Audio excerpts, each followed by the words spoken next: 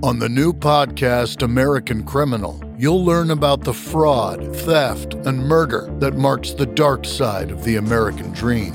Like the Menendez murders, was it two greedy kids who killed their parents for money, or is there more? Listen to American Criminal wherever you get your podcasts.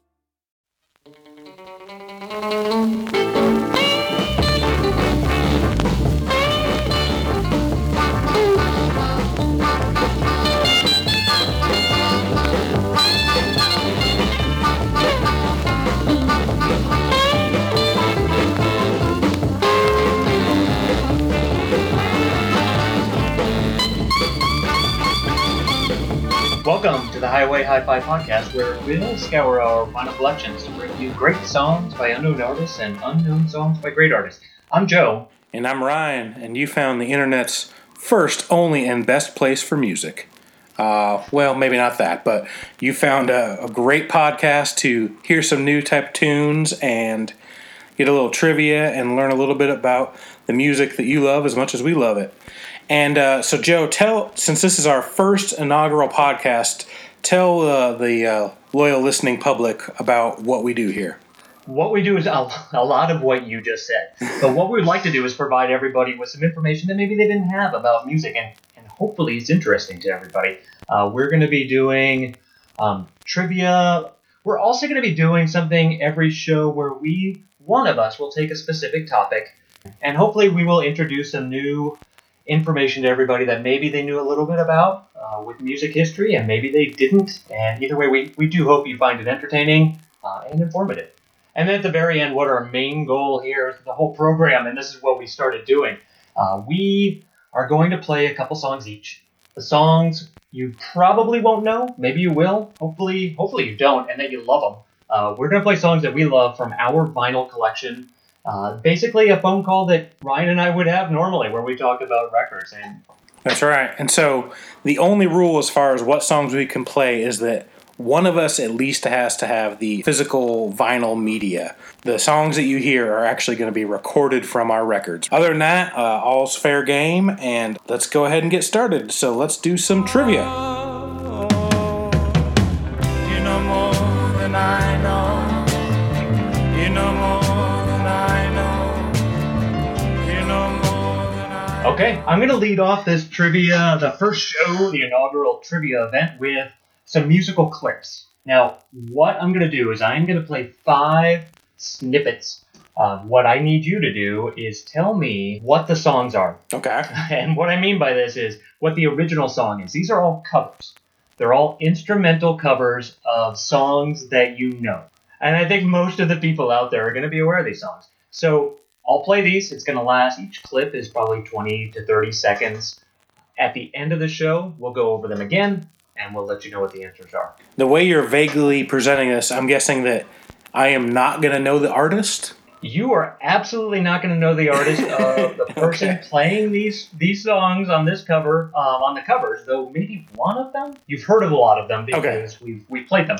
But you will know the artist and song of the original. So name both. Let's make it even a little harder. Not just the song. You now have to name the original artist. Okay. But not the artist playing on the song. Well, this ought to be interesting. Okay. All right, let's do it. So I'm just going to jump right in here. Track 1.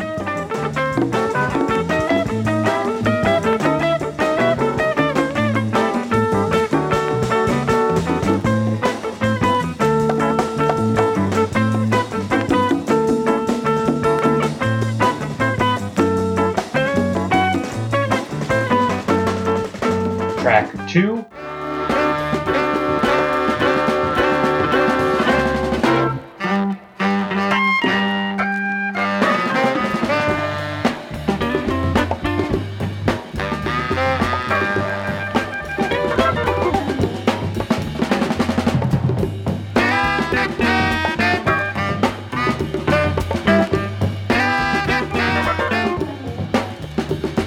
Track 3.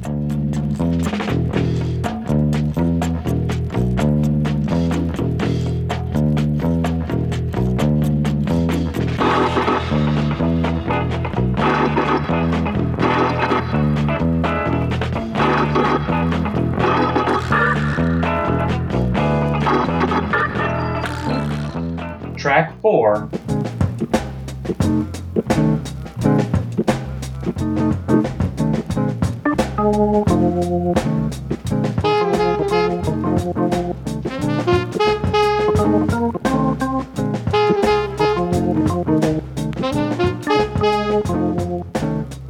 Track 5.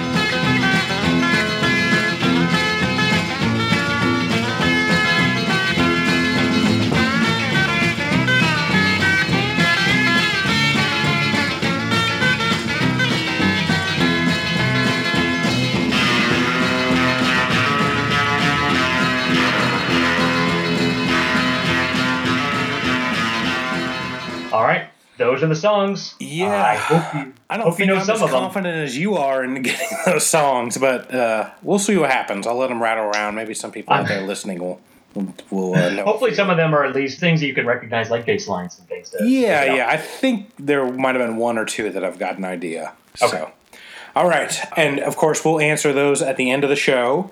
And so bear with us, and if you're dying to know the answer, we will give them to you at the end of the show. And so now for my quiz. With my quiz, you can go ahead and answer as soon as you know it. And the name of my quiz is All the Right Friends. And so your job is to name the song based on the musicians and bands that are name-checked in the lyrics of the song. So what I'm going to do is I'm going to give you a series of music artists or bands that are listed in the song, and you need to tell me what the name of the song is, and if you can, who did the song. All right? Okay. Do you have an example at all, or am I just being thrown right in? Well, I'll start with an easy one, I think. Okay. So the first one is Beatles, Stones, and T-Rex. What song mentions Beatles, Stones, and T-Rex? David Bowie? Yep. Is it Also covered by another glam band. Oh, it's is this the one that is All the Young Dudes? Yes, All the Young Dudes by David Bowie or Mott the Hoople. I would have accepted either. So Okay. All right, and these are going to go from various levels of difficulty. Ones that I think most people should know, or at least most music lovers, and some that I think maybe you are the only person in the universe, Joe, who could get it. So we'll see. Yeah, no pressure. Yeah. All right, here you ready? Count Basie, Satchmo, Glenn Miller, Ella Fitzgerald, and Duke Ellington. Wow. It's a 70s I don't know. soulful funk song, I would say. Wait, what did you say? Sorry. 70s soulful funk song. Is it Funkadelic? Nope. Man. I don't have any idea. It is Nothing. Sir Duke by Stevie Wonder. I don't know. I don't even know. I don't know the lyrics of that song at all. Oh, you have you heard the song? You've heard the song. Okay. Yep. All right. Yep. All right. Well, let's move right along. Here we go. This next one I think you'll get. Can, Suicide, Daft Punk, Captain Beefheart, Modern Lovers, and the Sonics. LCD Sound System. The Sonics. The song is and I just played this the other day. I should know the name of this. What's he doing to the young kids from Paris and London? What's the name of the song? Losing My Edge. He's Losing losing My his Edge. edge. Yep. Losing My Edge by Good, LCD Sound really System. good song. Oh, it's a great song. I've never been a huge fan of LCD Sound System. I really like that song, and everything I've heard from the new album I like a lot too. Oh, okay. I haven't heard the new album, but I really like that song. I like a few of his other songs. Okay, let's go country. Waylon Jennings, Charlie Pride, Merle Haggard. Is this Tom T. Hall? No, but you're close. Okay. Think more racist. that doesn't cut it down much.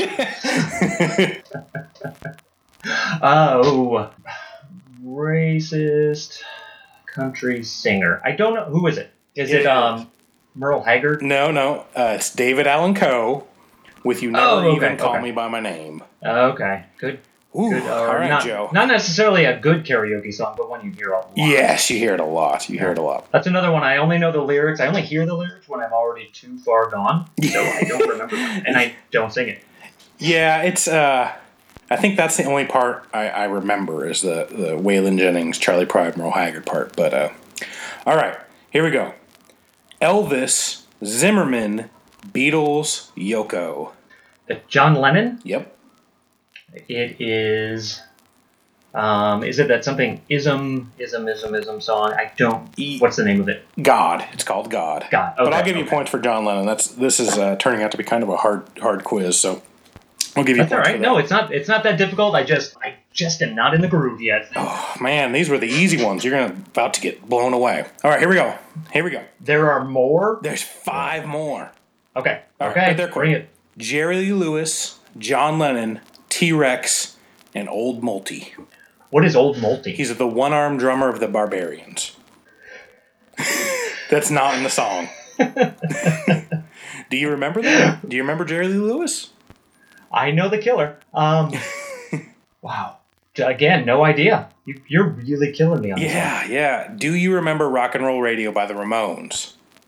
Oh wow, the Old Multi is something they mention in that? It's like, do you remember Jerry Lee, John Lennon, T-Rex, and Old Multi?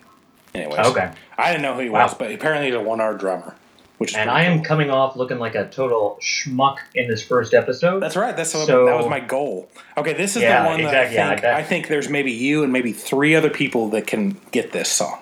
Yeah. The Stevie Wonder one that's the one. And so far I know you've got a bunch more, but I really hate to kind of throw people off and hate me already. I'm not a Stevie Wonder fan. But go ahead. Go ahead and disenfranchise Everybody our hates 2 listeners. All right, here we go. Yeah. All right, like I said, this one I think is all you. Van Morrison, Morrissey, Jimi Hendrix, Brian Jones, Brian Wilson. Is this Otterville River? No. Let me say it one more time. Van Morrison, Morrissey, Jimi Hendrix, Brian Jones, Brian Wilson. I know what this one is too. I can hear it, but I cannot picture who it is or what it's called. It is. He doesn't like them. This is a song I introduced to you, isn't it? Yeah, absolutely. It's a Yeah. band, a song you introduced to me. You might be the only person that has this on vinyl in the world. Oh. The greatest songwriter of the 80s, Morrissey. But it's not Morrissey Rides a Cock Horse. It's something. No, it's not Morrissey Rides a Cock Horse. Right. 'Cause he doesn't mention anybody else in that one. He says, "What would Brian Jones be like today? I know, Brian Wilson." Oh, wow. I have not played this in a long time. What is it? I don't remember it. The anti-music song by the Mountain Goats. Oh, crap. Oh, man. My Mountain Goats. I really don't think I've listened to that one in 10, 15 years. So I couldn't pull it out. You do have, have that one on vinyl? I don't know. I was just making that up. No, I do not. Okay. It's probably on one of those weird It's compilations. on one of those 3 compilations Yeah. that they pulled together or those compilations were only put out on CD. Oh, okay. They never got put out on record. Oh, well, nobody has. There were a lot of 7-inches that were on there, but I don't know if that was one of those or if this is something he put on a cassette and was never otherwise released. Okay. All right. We got 3 more. Yeah, we'll just plow right along. All right. Lou Rawls, Sam and Dave, Wilson Pickett, Otis Redding, James Brown. Is this Junior Parker? No, but you're close. Because it would be later than that, wouldn't it? A little later. Probably early 70s, maybe late 60s. Okay. What record label? I don't know. Oh, come on. I don't know. Who is it? It's Sweet Soul Music by Arthur Conley. Oh, okay. song? Okay. Yep. Okay. Good song. Yeah, I think it was a decently sized hit. All right, here's another Yeah. one that you introduced to me. So it'll be real embarrassing if you don't get Yeah, it. because this has really helped with the other one. All right. Great. Pete Townsend, Jimmy Page, Jimi Hendrix, Black Francis, Chuck Berry. Do I have this on vinyl? I doubt it. Do you have any of this? Any other trivia that would help me? Sure. Okay. He is a son of a more famous singer. This is from probably the last decade. Is it Bobby Bear Jr.? It is. Okay. It is. You know the name I of the don't song? know the name of the song. I legitimately Dig down. Okay. And he's basically cursing each one of those people for taking all the good music. Do you know what Bobby Bear Jr. is doing today? No, what's he doing? He's an official member of Guided by Voice. No, Yep. really? Yep. These last 2 albums he's been on them. I think he's been touring with them too. Oh, okay. That's cool. I mean, all right. Here's the last one. Let's see. I'm not going to help you out just yet. Bob Dylan, E. Bloom, Richard Hell, Joe Strummer, John Doe. I'm trying to think of the ones. Can you read that again for me? Read those names. Yeah. Bob Dylan, E. Bloom, Richard Hell, Joe Strummer, John Doe. All right, hint. Okay, it's a punk band, and this song is part 2. I don't think there's a part 1. Wait, do you have any idea what year it came out? About? I would guess 82 or 3. California punk band. Oh, California? Okay. Yeah. The lead singer, I one time had a picture of the lead singer, like, on my computer screen, and my dad thought it was me. Yeah, okay. History lesson part 2. All right. Was that on Double Nickels? Yeah, okay. That's on Double Nickels, I'm pretty sure. Yep. So that was a pretty tough quiz, I think. That was a really tough quiz. So we both started off with ones that the other person's not going to get any of. No offense. Yeah, this is going to be kind of a theme, I think, trying to stump the other person. Wow. But, so this is going to make for great radio. Yeah. Hey, it's not radio, it's podcast. People don't have the option. Okay. So, all right. Are you ready to move on? Yeah, let's do it. All right. So next up, we've got our turntable talk. Everybody's talking at me. I don't hear a word they're saying. Only the echoes of my mind. Okay, well, this is the part of our show where we are going to try to introduce to you some information about a very specific topic in music history. Each week, one of us is going to kind of take the lead on this so that one is tired and one isn't, and one has done a lot of work. But anyway, this first one, the inaugural one, we are both kind of running with this one because it's sort of important to the show itself. Now, this show is called Highway Hi-Fi Podcast. The reason we chose Highway Hi-Fi as the name is because the name we liked more was taken. However, this is true. We actually like this one more now. If you don't know already, there is a Highway Hi-Fi system. So we didn't just make this up. The 40s and 50s. When you were driving around in your car, you had, if you were lucky, you had a radio. And on that radio, you may have had just a couple channels. So not many options for music. Cassettes weren't around, 8-tracks weren't around. So the only thing that was vinyl. So Chrysler, very brightly, came up with an idea of putting records into cars. And you, Ryan and I have actually seen one of these. We saw Isaac Hayes' car in Memphis at the Stax Studio, or Stax Museum. The Stax Museum. Where the whole car is kind of on a Lazy Susan spinning around, and there's the record player sitting out there, and it is the Chrysler Highway Hi-Fi. This was introduced in 1956, so about 10 years after radio. This thing is hilarious because picture yourself driving in 1956. You've got your hand on the steering wheel. You've got another hand holding an old-fashioned. You've got another hand trying to change a 12-inch record out. So it's not practical. It was put 12-inch records, but they didn't put ones that you could actually go out and buy.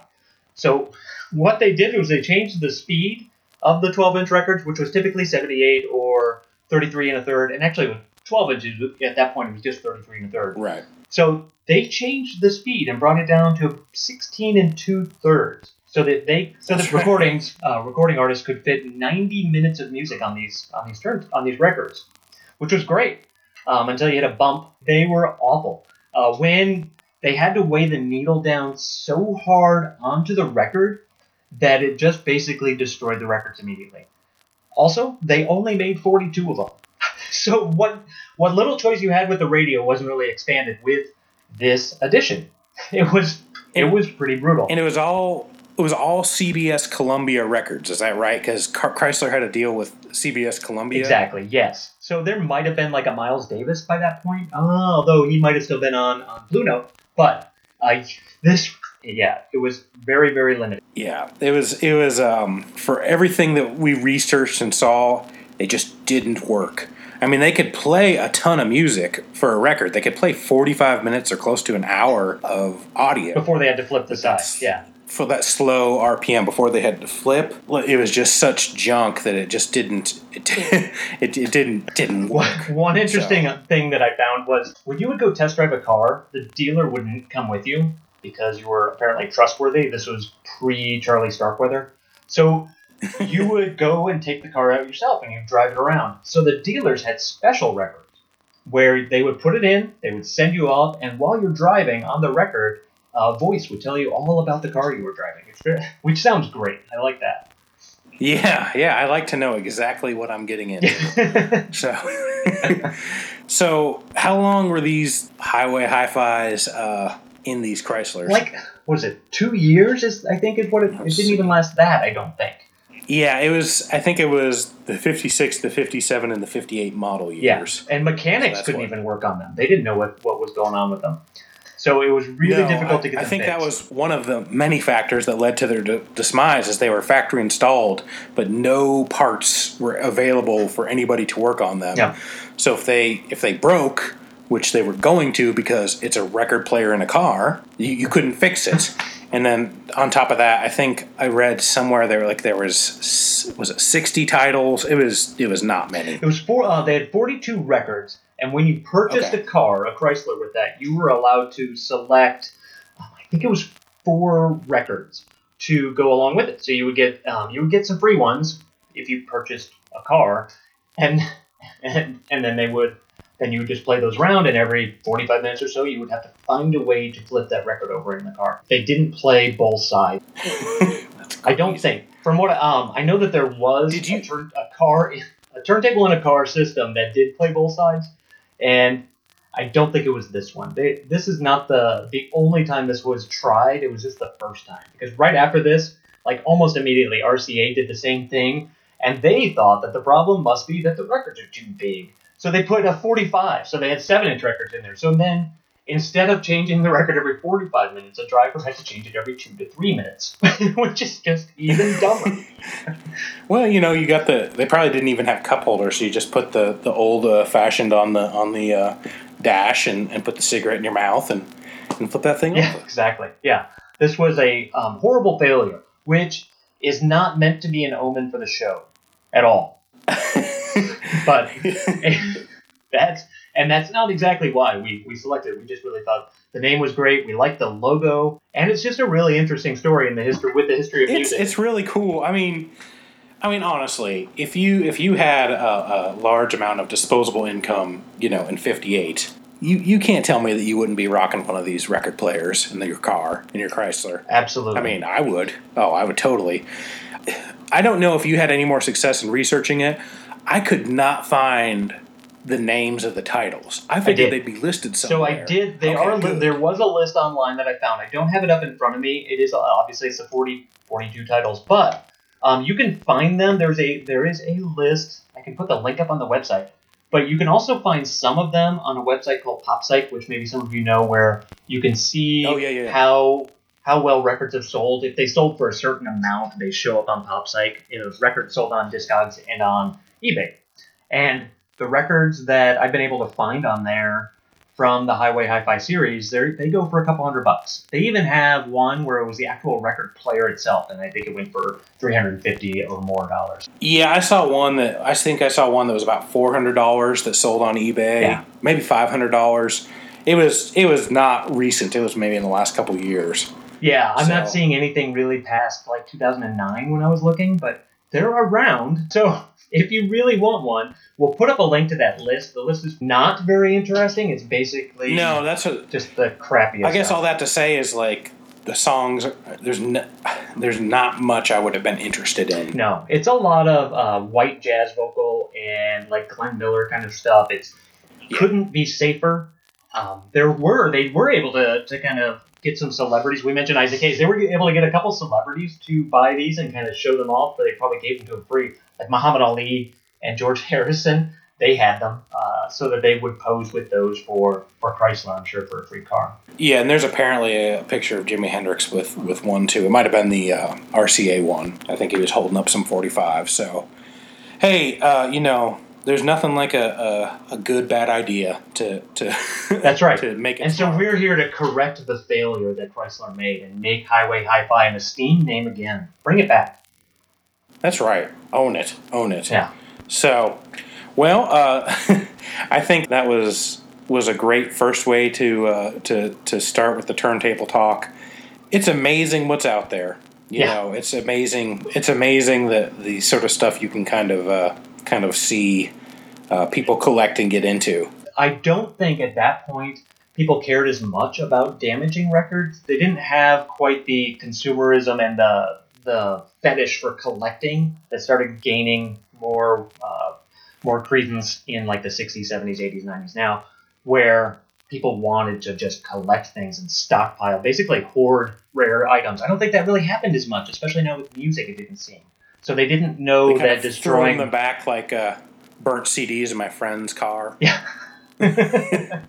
Yeah, so I think that was a thing where people didn't really mind at first that these were destroying their records, and then when they went to the store, like when they went to their TG&Y or whatever, they would try to buy a record and say, well, where are your 16 2/3 records?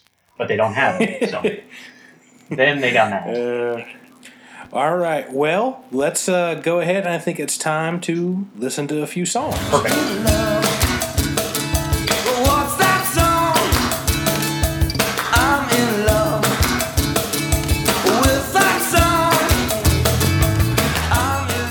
And so I'm going to go ahead and spin my first tune here. I'm not going to tell you a lot about it. I am going to tell you that for a long time I made it my ringtone on my phone. That's how much I liked it.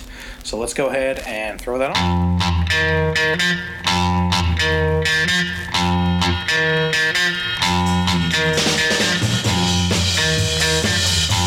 My baby like a boogaloo. She do the dance that I do. My baby like a boogaloo. She do the dance that I do. She move it to the right, she boogaloo. She move it to the left, she boogaloo. All night, my baby boogaloo. That girl like a boogaloo. One more time now. All together. You better get ready. Out on the floor now. Hey, my baby, boogaloo. She do the dance that I do. My baby like a boogaloo. She do the dance that I do. You ought to see her do the dog. She even do the dance song. My baby likes to do the swap. She even do the feeling bop. All together now. You're looking so good. Why you looking fine? I'm so glad you're mine. Oh, just watch my baby boogaloo. She do the dance that I do. My baby like a boogaloo. She do the dance that I do. Wanna see my baby do the jerk. Hey, she even jerks to work. Wanna see my baby do the fly. She even do the FBI. Come on, one more time. I spy for the FBI. You better get ready. Why my baby like a boogaloo. She do the dance that I do. My baby like a boogaloo. She tell me not to move we do too.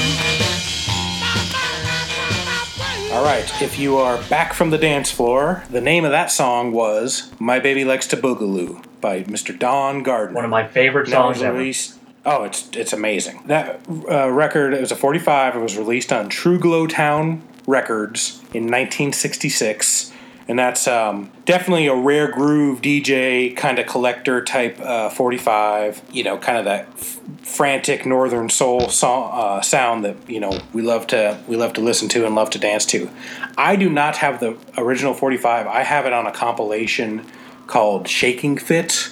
That was put out by Candy Records, which is a fantastic compilation of just kind of dance soul songs. But I think, don't you have the 45, Joe? Yes, I have the 45. When I used to play records out in bars in Chicago, I would play it every single time. I worked at a record store on the south side of Chicago, and this record, which is very rare and goes for quite a bit of money, between 40 and $100 usually, it would come in a lot.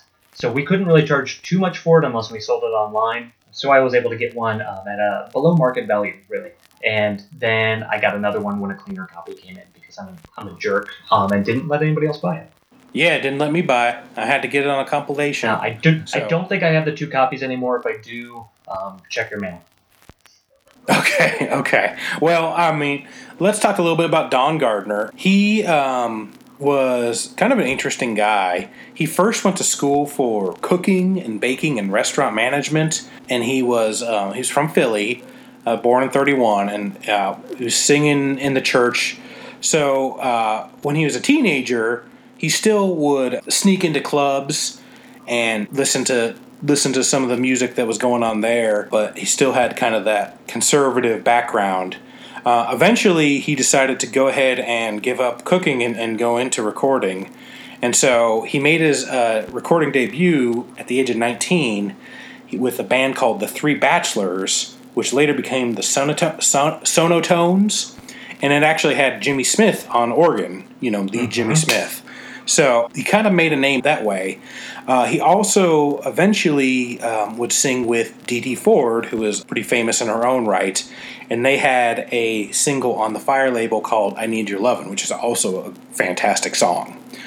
He got sort of famous and cut a few more songs, and I think Dee Dee just kind of quit music, and so he started a solo career, and one of the first songs he put out, I think he only had like 345s. One of the first songs he put out was this My Baby Likes to Boogaloo, and that, like I said, it was on True Glow Town Records. It is what it is. It's just a stomping good time. It's got some of my favorite lyrics because he's just bragging about how he spies for the FBI, which is the worst thing to do if you're a spy, is brag about it. So yeah, I think it's kind of a mishmash of nonsensical words that I think mostly he stole from other songs, like I Spy for the FBI, I think was in another soul song from a few years earlier, and none of it makes any sense, but the lines are all really great, and it's just like the perfect Northern Soul song that everybody loves as soon as they hear it, even if they've never heard it before. Oh, it's got that awesome guitar riff, and the organ's just perfect. It's just a great song. Yeah.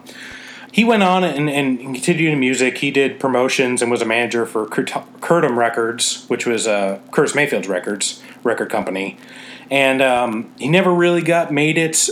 He still is involved with the jazz club in Philadelphia and performs once in a while, apparently. So he's just kind of Northern Soul legend. Not solely, but largely based on that song you just heard, which is, like I said, one of my absolute favorite songs. And it's kind of one of those songs, the first time I ever heard it was when Joe actually put it on. I had Joe DJ my wedding, and so Joe put it on the mix. So the first time I ever heard it was, my wedding ceremony, or not my ceremony, but the party afterwards, which was a great dance song then, and it's still one of my favorite songs. And now, you don't have to say this, or Maria can, obviously you can shut her out from hearing this. What do you love more, the song or your wife? Yeah, I had a great day that day. Okay.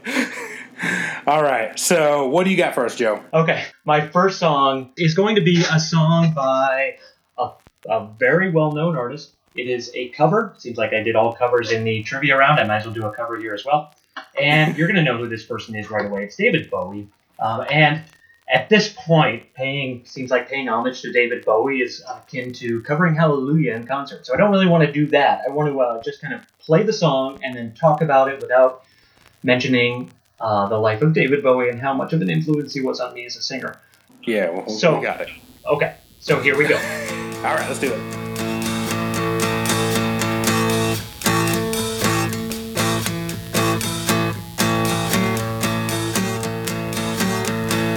Sitting here wishing on the cement floor, just wishing that I had just something you wore. I put it on when I go lonely.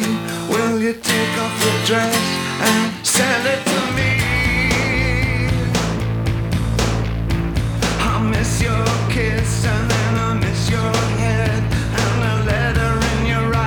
doesn't mean you're not dead.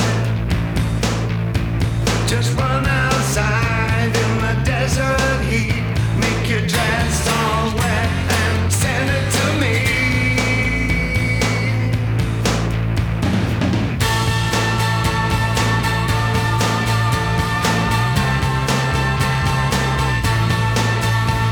I miss your soup and I miss your bread, and a letter in your writing doesn't mean you're not dead. So spill your breakfast and drink your wine. Just wear that dress when you die.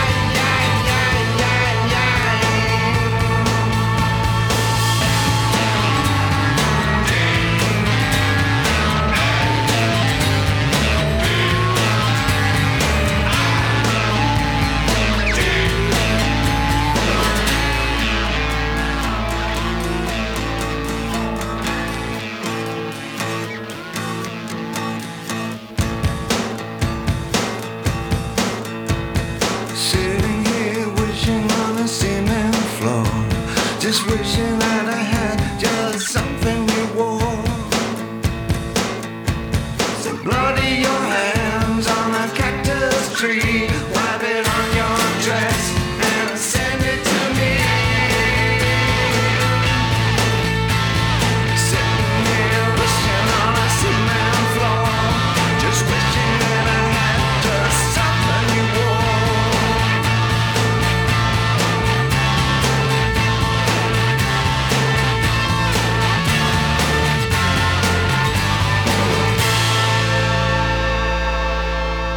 And we're back, and that song is called Cactus. You probably have heard it, you may have heard it done, the original version, by the Pixies. David Bowie was a big fan of the Pixies. He used to cover Debaser live when he was with Tin Machine. He talks up the Pixies often. He said he started listening to them in '88. He compared them to the Velvet Underground at times, saying anybody who bought their album wanted to form a band, which is true. I bought an album, and I tried forming a band called Communist Toe Jam, and it didn't work. But anyway, I had pencils made with the name on it, but I didn't actually do anything. At one point, David Bowie called Black Francis, he called him a massive screaming flesh, which is such an apt description of that guy. That hits the nail on the head. Yeah, it's really good. I always thought he was kind of like the Michelin Man, like an indie rock Michelin Man.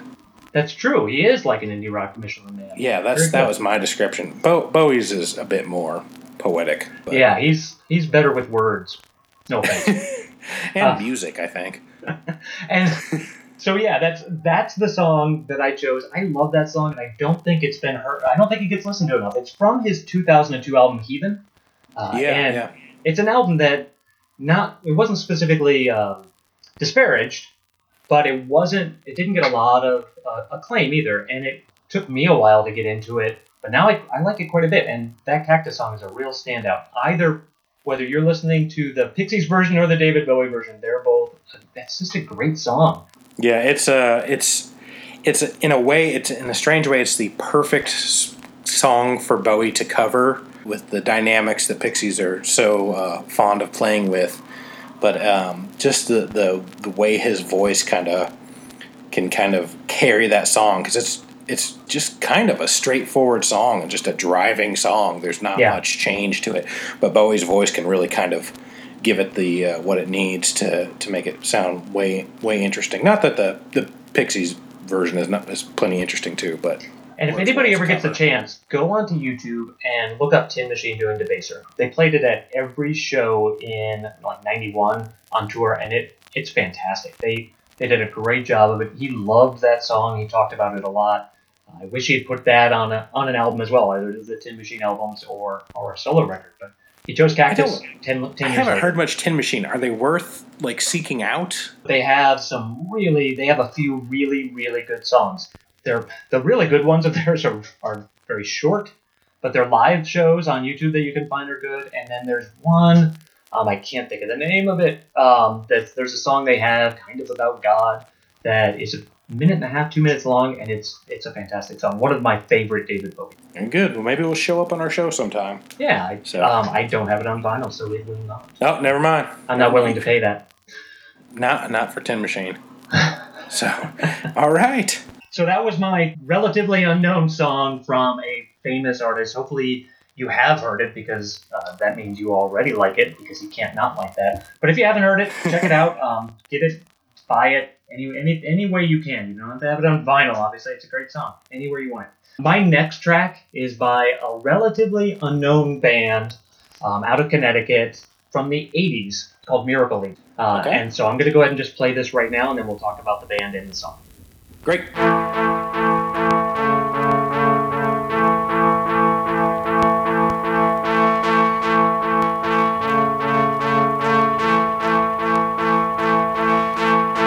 don't care what your eyes see, and I don't care what your arms feel. I don't care what you want to know. I don't care, just let your feet say go.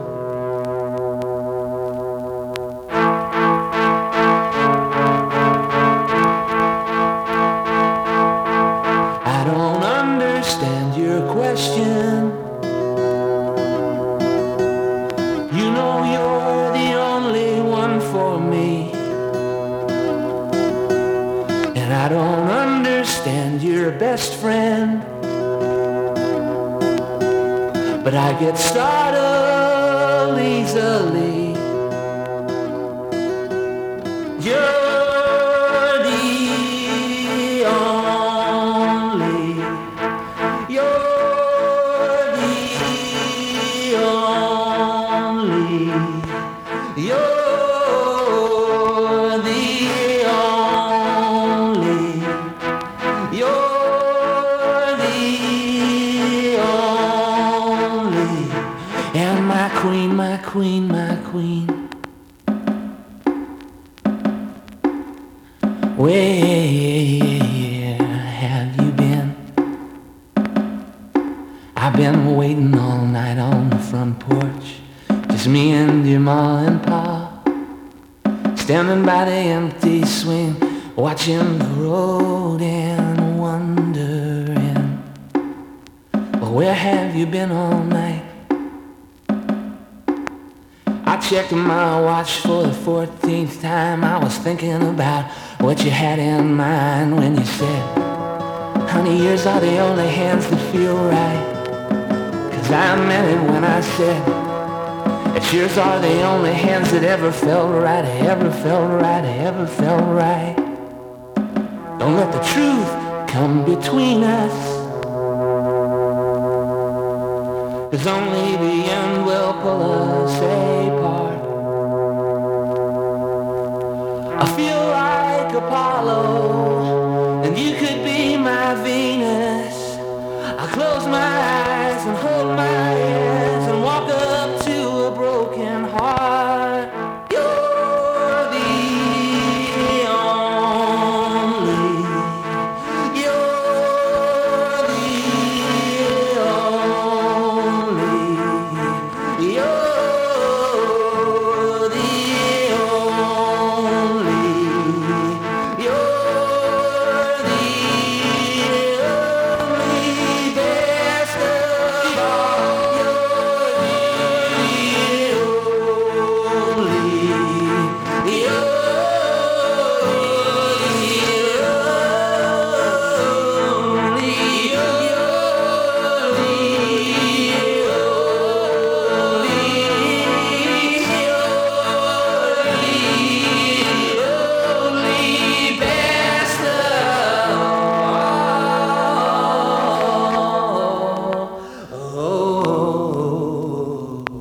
Okay, so that was, again, a band called Miracle Legion with a song called You're the Only. It came out in 1989 on Rough Trade Records on the album that is called Me and Mr. Ray.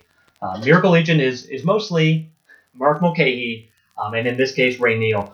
They had, before this, in the early 80s, they had a full band. But they were having such a disastrous time with record labels that the rest of the band, other than those two, quit. They just said, you know what, we don't want to deal with this anymore. So Mark Mulcahy and Ray Neal continued on as a duo and recorded this album, Me and Mr. Ray. And I think it's their best album. A lot of people don't, but I love it. Every single track could have been one of these songs I was playing today. You're the Only is especially memorable to me because I remember wearing out this cassette in my car in high school. So it's a song that I think is incredibly lovely and incredibly creepy at exactly the same time, which is something I really admire in songs. It's one of my favorite things. If you can be creepy and romantic, that's good. All right. If you get a chance, the tie-in for this is that I try to have some tie-ins with my songs, but after this album, Miracle Legion added a backing band. And two of those members, when Miracle Legion broke up again in the early 90s, they broke up for good until this most recent tour. Two of the members went on to back Frank Black and the Catholics, so they became the Catholics. So there's another Pixies reference right there. And Miracle Legion ended up getting back together for a tour this last year. I wish I had gotten to see them. It sounds like it was really good. You may know them better as Polaris. Polaris. Yeah. So that was Miracle Legion without Ray Neal. Otherwise, it's the same band. The backing band is the same that they ended with, though a couple of those guys are the ones that went on to be part of the Catholic. I didn't know that. That's real interesting about the part with Frank Black. Yeah, I definitely fell into them through Polaris, which I think only had one record, which was the soundtrack for The Adventures of Pete and Pete. Yeah. And which was a great show on Nickelodeon, probably when I would say, early 90s maybe? I think so. I actually never saw a single episode. Oh, it's really good. It's a good show. Iggy Pop guest starred regularly, and it was just kind of a fun show. There's a episode where one of the younger brother, Pete, he's riding his bike to school or something, and he passes the garage, and that band's playing. And they're playing one of the songs, which is one of the songs that was on the not the theme song, but one of the songs that ended up on the record. I think the theme song was theirs too. It was called Hey Sandy, I think. Hey Sandy. I think Summer Babe was the name of the song he was playing. And so he goes back to school, and then he never hears them again. They're gone from the garage the next day. So he seeks them out and tries to find them on the radio. It's a great episode. But I always call certain songs like my Pete and Pete song. Like I hear it once, and I don't know what it is, and I never hear it again. And to this day, there is a song I was listening to on Spanish radio in Denver when I was probably 24 years old that sounded like an amazing David Bowie song sung in Spanish. And so I always sometimes listen to Spanish radio, hoping I'll hear my Pete and Pete David Mexican Bowie song. I sometimes listen to Mexican radio, not just because of the Wall of Voodoo song, but because I like polka. Yeah, it's the same, pretty much the same thing. So, yeah. But that song is awesome. And how is You're the Only spelled? It is ridiculously spelled, which probably didn't help with sales at all. No. It is spelled, so it's your, Y-O-U''re, the, which is normal, the, T-H-E, I assume. And then it's O-N-E space L-E-E, so you're the one Lee, which, just sort of silly. It was the 80s. The one that I played for you was actually the 12-inch version. Oh, okay. I didn't know there was two versions of it. But yep. Do you have them both? Yes, have them I both? do. Yep. No. Yeah. Very good. Very good. Yeah. All right. I think it's time for my last song. And this song, if you don't know who the band is already, you're not going to be able to guess. So let me go ahead and play it.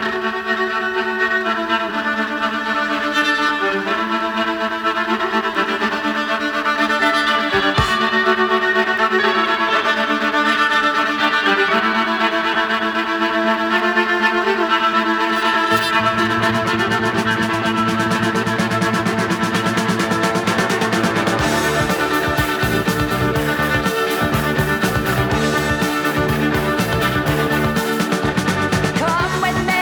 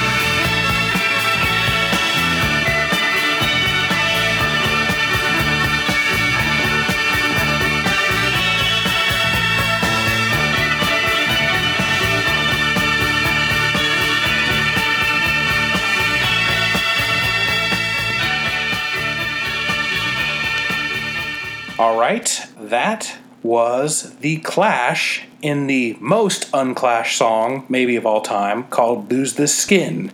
And Lose the Skin is a song off Sandinista, which was a CBS 1980 triple album release. And Sandinista is one of those records where Joe and I have talked about this a lot, you know, before we did the podcast, where if they had just made that a single record instead of making it into like a double or triple record, it might have been their best record if they had just kind of edited it and kept the best songs and put them in a great order. But it's still an awesome record, and it's one where they had a lot of freedom because they had a lot of success from London Calling, so they had time and money, and they could do weird things like invite their friends over to play violin and sing on Clash songs. And so that song was written and sung by the violinist Tymon Dog. And he had played with Joe Strummer in a band called the 101ers before the Clash. And he played with Joe Strummer again in the Mescaleros, which was one of Joe Strummer's band after the Clash. And he'd been around a lot, and he had a solo career, but for whatever reason, the band invited him to record this song, and it is bizarre. It's fantastic, but it's bizarre. It's somewhere like a show tune singing with kind of like a Zydeco beat. Yeah. And it's got the you know, the Clash backbone for sure. You know, the good drumming and the bass line, but it is not like any other Clash song. And like I said, if you didn't know who it was or you never heard it, I don't think if I gave you 100 guesses, you would guess it's the Clash. It's a great song.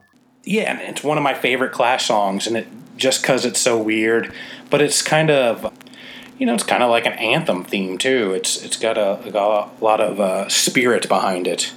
One thing that I do to judge people, one of the main, is I will sometimes just, you know, get hanging out. If I've had like one too many drinks, I will ask somebody what their favorite Clash album is, just kind of out of the blue. Yeah, I'm a total jerk, and I should never do this. I probably haven't done it in 20 years, but if they say that Sandinista is their favorite album, don't ever trust them if you ever ask them that. That's just not... There's no way that's any... Do you have that's the favorite album of the psychopath.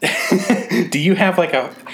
I don't think I could sit and listen through Sandinista in one sitting. I don't think I could. It's like Metal Machine music with lyrics. Like, there are some great moments. Oh, there's amazing songs.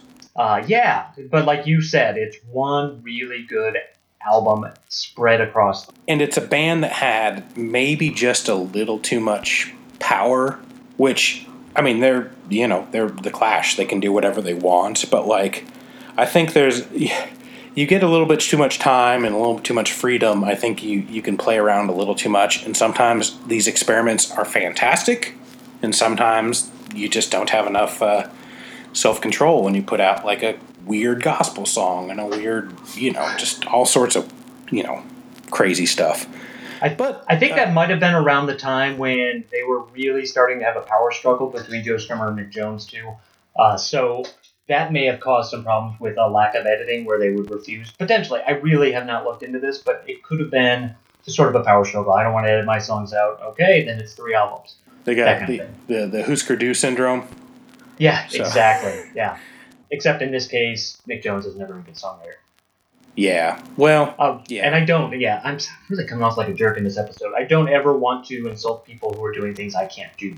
And I envy them. But Mick Jones, just from what I've heard, doesn't sound like a great guy. Though I will probably have to do some more research on Well, and Joe Strummer is just such a cool guy. I mean, he just seems like one of those personalities everybody's kind of drawn to. Yeah. In some ways, the Clash is overappreciated. In some ways, Joe Strummer is way underappreciated, especially when he started putting out really good solo stuff. Yep. So, going back to that, asking somebody what their favorite Clash is to make a determination about them, is that like a documented system? Like if I say the self-titled, does that put me in a category? Or London?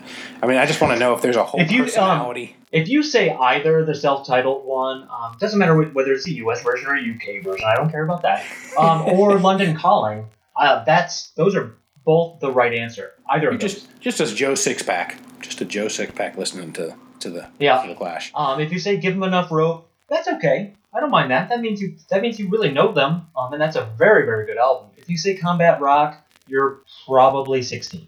Yeah, Combat Rock was probably my favorite when I was 16. Exactly. Has some really good songs on it, but it just doesn't sound like The Clash at that point. If anybody can edit down Sandinista to a perfect single album, go ahead and send that to Joe and me. I would love to see that. I've thought about doing that myself, and I just haven't ever. But yeah, if anybody can do that, I would really like that a lot. Yeah, limit it to 40 minutes, maybe 35. Just track it however you want, and just send it to us. We'll give you our the Highway Hi-Fi social media stuff, and we'll maybe someday have a contest. When we have listeners, we'll have a contest to see who makes the best Sandinista. And at that point in vinyl, really, the records, I always thought that the perfect albums were 45 minutes, so you could put one on each side of a 90-minute tape. Street Hassle, Lou Reed Street Hassle is just about 45 minutes. There are a lot of REM ones, or early 80s REM ones that are 45. It just worked out so well. I think I like my albums either under 26 minutes or between 40 and 45 minutes. Like, I really, if you can get a great album in under 26 minutes, I think Lee Hazelwood has a couple. I think Nick Drake's Pink Moon. Serge Gainsbourg. Yeah. That's all I know. That Melody Nelson one, I think, is 23 minutes, maybe. Gosh, is that it? It's only I could be 5 wrong. songs, and 2 thought of them so. are like 2 minutes. Yeah, it probably is. Okay, anyways, that's our first Highway Hi-Fi challenge. Perfect Sandinista for us. And I think it is time to answer some trivia questions. Okay. These are obviously just mine because you answered yours. I didn't answer any of them. The first part. So I'm going to play these tracks again. The first 4 are soul jazz versions of other songs that maybe you would know. Hopefully you'll know. You should. They're pretty popular. The last one is not a soul jazz song, but it is a cover of a song that everybody should know, I would think. So here we go. Track 1.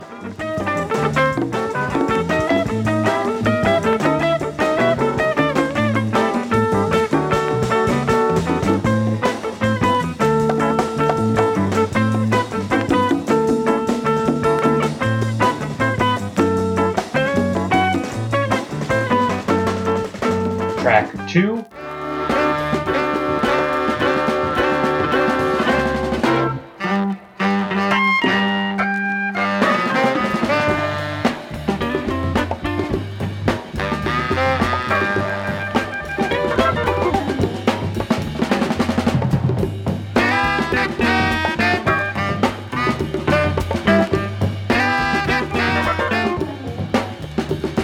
Track 3.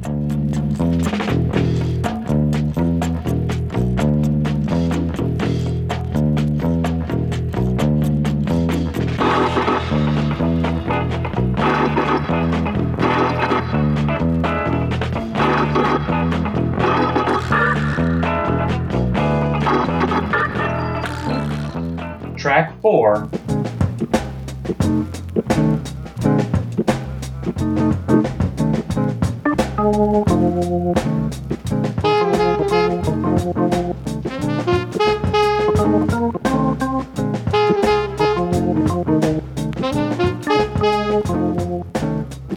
Track 5.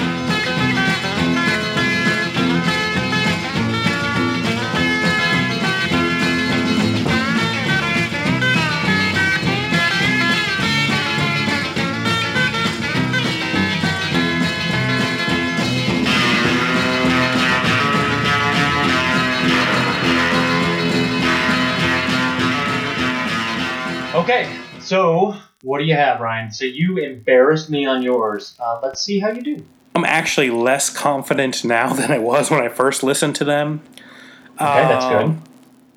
I think the third one is some sort of version of Superfly. Okay. Originally by Curtis Mayfield. Very good. You got that one. Okay. Okay. And I don't know any of the others, if I'm being honest. Some of them sound vaguely familiar, but they're so whacked out. So. they are. So I'm going to go ahead and wave the white flag on this and say that we both stumped each other on these quizzes. Yeah, we may have gotten off to a bit of a rough start here trying to show each other up. So, and that just may have turn some people off. I hope Next quiz I'm going to give you is name the 4 Beatle members. There you go. 4, what? Ripco. Anyway, okay, so the first track is one of the most covered rock and roll songs ever. It's originally by The Doors. It's Light My Fire. It's a very, very popular cover among soul jazz guys from the 70s.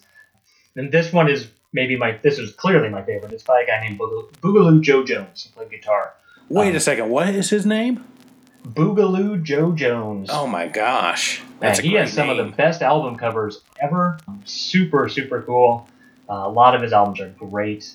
If you like this sound at all, check that out. The next one is Sunshine Superman, originally by Donovan. This is by Lonnie Liston Smith. It's a live version. He doesn't have a cool adjective?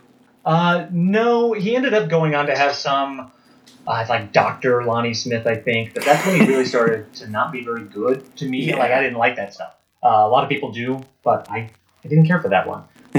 This is a live one, and it's from an album called Move Your Hand, and this version, I think it's like 25 minutes long. It's really fun. The next one is Superfly. This one is by Reuben Wilson. He's an organ player. He's a goofy guy. He's got some really good stuff. He's got some really bad stuff. But it's always kind of fun. Okay. The next one is by one of my favorite jazz artists ever, Lou Donaldson, and it's the Isley Brothers song "It's Your Thing." Okay. Yeah.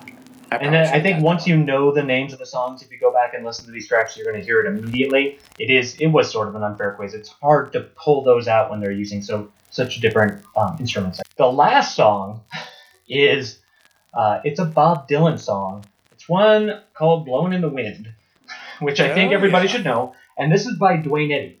And this album is pretty funny. It's called Duane Eddy Does Dylan, and it has a cover very much like Highway 61, where he's laying on the floor, there's a woman, there's all kinds of crap around him. But the funniest thing I think about this album is, of all of the songs on there, in an album called Duane Eddy Does Dylan, 3 or 4 of them are not Bob Dylan songs at all. So it's sort of like my copy of Chipmunk Punk, where they have 3 Billy Joel songs just kind of slipped on there. That's right. So, wait, what were the 3 non-Dylan songs? He does Don't Think Twice, It Ain't Me, Babe, She Belongs to Me, All I Really Want to Do, Love Minus Zero, No Limit, Mr. Tambourine Man, Blowin' in the Wind. Now, the songs that are not Bob Dylan songs that he does House of the Rising Sun, which Bob Dylan covers on his very, very first album. Okay, that's fine. You can get away with that. Now... Okay, we'll get... Yeah, then he does Not the Lovin' Kind, which is a Lee Hazelwood song. Lee Hazelwood wasn't even one of the next Bob Dylans. Then, that's side 1. I said it out of order, but those 2 are on side 1. Then side 2 has a couple non-Dylan songs, too. One of them is Houston, which is also by Lee Hazelwood. Another Lee Hazelwood song, right? You should hear the Dean Martin version is really good. Then he does... But Duane Eddy and Lee Hazelwood, were tight, right? Didn't you? Absolutely. Yeah. So he may have just been trying to get Lee some money. I don't know. Anyway, then he does on that same album, the last 2 songs on that side are Swing Low, Sweet Chariot, which Dylan never did. And he does Eve of Destruction, which is a Barry McGuire song that is a Dylan ripoff. So, right. But that's Duane Does Dylan. Is it pretty good or is it pretty bad? It is really good if you listen to it just in bits at a time. So if you take out, if you listen to a couple songs, 2 or 3 songs, it sounds really good. But don't listen to the whole thing. It's like Sandinista on one album. That's right. Just take out all the it would have made a really good 45. No, it's pretty good. It has 5 or 6 really good songs on it. That's great. And you mentioned the cover. We are going to be posting all the record covers of songs we play and various kind of junk and debris that we find on the internet on our various social media entities. So, Joe, what is our social media? Where can you? So we do have a Twitter account. Our handle is Highway Hi-Fi Pod. It wouldn't fit podcast. So we will be posting links to YouTube videos, links to clips that we've seen that we like, or We may be posting record album covers and stuff like that. So that's the first one. The next one is a Facebook page that we have. That's Highway Hi-Fi. Pretty simple. Go there to see information about music we played on the show. Information about Highway Hi-Fi or any of our turntable talks will be posted there. We may even start posting records we're playing and just create some discussion. Please go out and support Record Source, support musicians, support labels that you love. Just go out and buy some music. We know in this day and age it's easy to just find music and not pay for it. But remember that the people that are making the music and the media that we love, they need to be able to live too. So go support some good people and let them know that how much you love the music that they're making and getting to you. And so thank you all for hanging with us to the end of this, our very first podcast. We're going to try to get them out pretty regularly, and we're going to, hopefully when we start, we'll have several for you to be able to go through and get addicted to, hopefully. And but anyways, we appreciate it. Please give us a shout out on all the social media. Let us know you're out there. And if you like it or you like the songs, tell your friends, tell your music loving buddies. We do appreciate you listening. Yeah, thank you all very much. Make some recommendations too if there are songs that you want other people to hear. We'll play them if we have them. Absolutely. All right. We'll see you later. The end.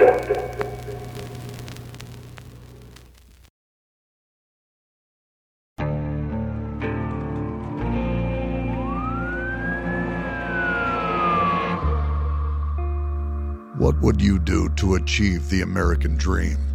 The big house, the happy family, the money. 911, what's your emergency? Would you put in the hours? Would you take a big swing? What's the problem? What's the problem? Would you lie? Would you cheat? Were they shot? Were they shot? Would you kill? Yes. My mom is dead. My mom is right there. From Airship, the studio behind American Scandal, comes a new true crime history podcast. I'm Jeremy Schwartz, and I'll be taking you inside the minds of some of our most notorious felons and outlaws, exploring the dark side of the American dream. In my new show, American Criminal, you'll meet the picture-perfect brothers who killed their parents, the thief who stole babies, the crypto king who siphoned off billions, and plenty more. From assassins and gangsters to killers and con artists. Whatever the case, whoever the criminal, you don't know the full story until now. Don't miss the debut season of American Criminal, The Menendez Brothers, beginning February 29th. Listen wherever you get your podcasts, or to get early ad-free access to the entire season first, plus hundreds of other ad-free history podcast episodes, subscribe at IntoHistory.com.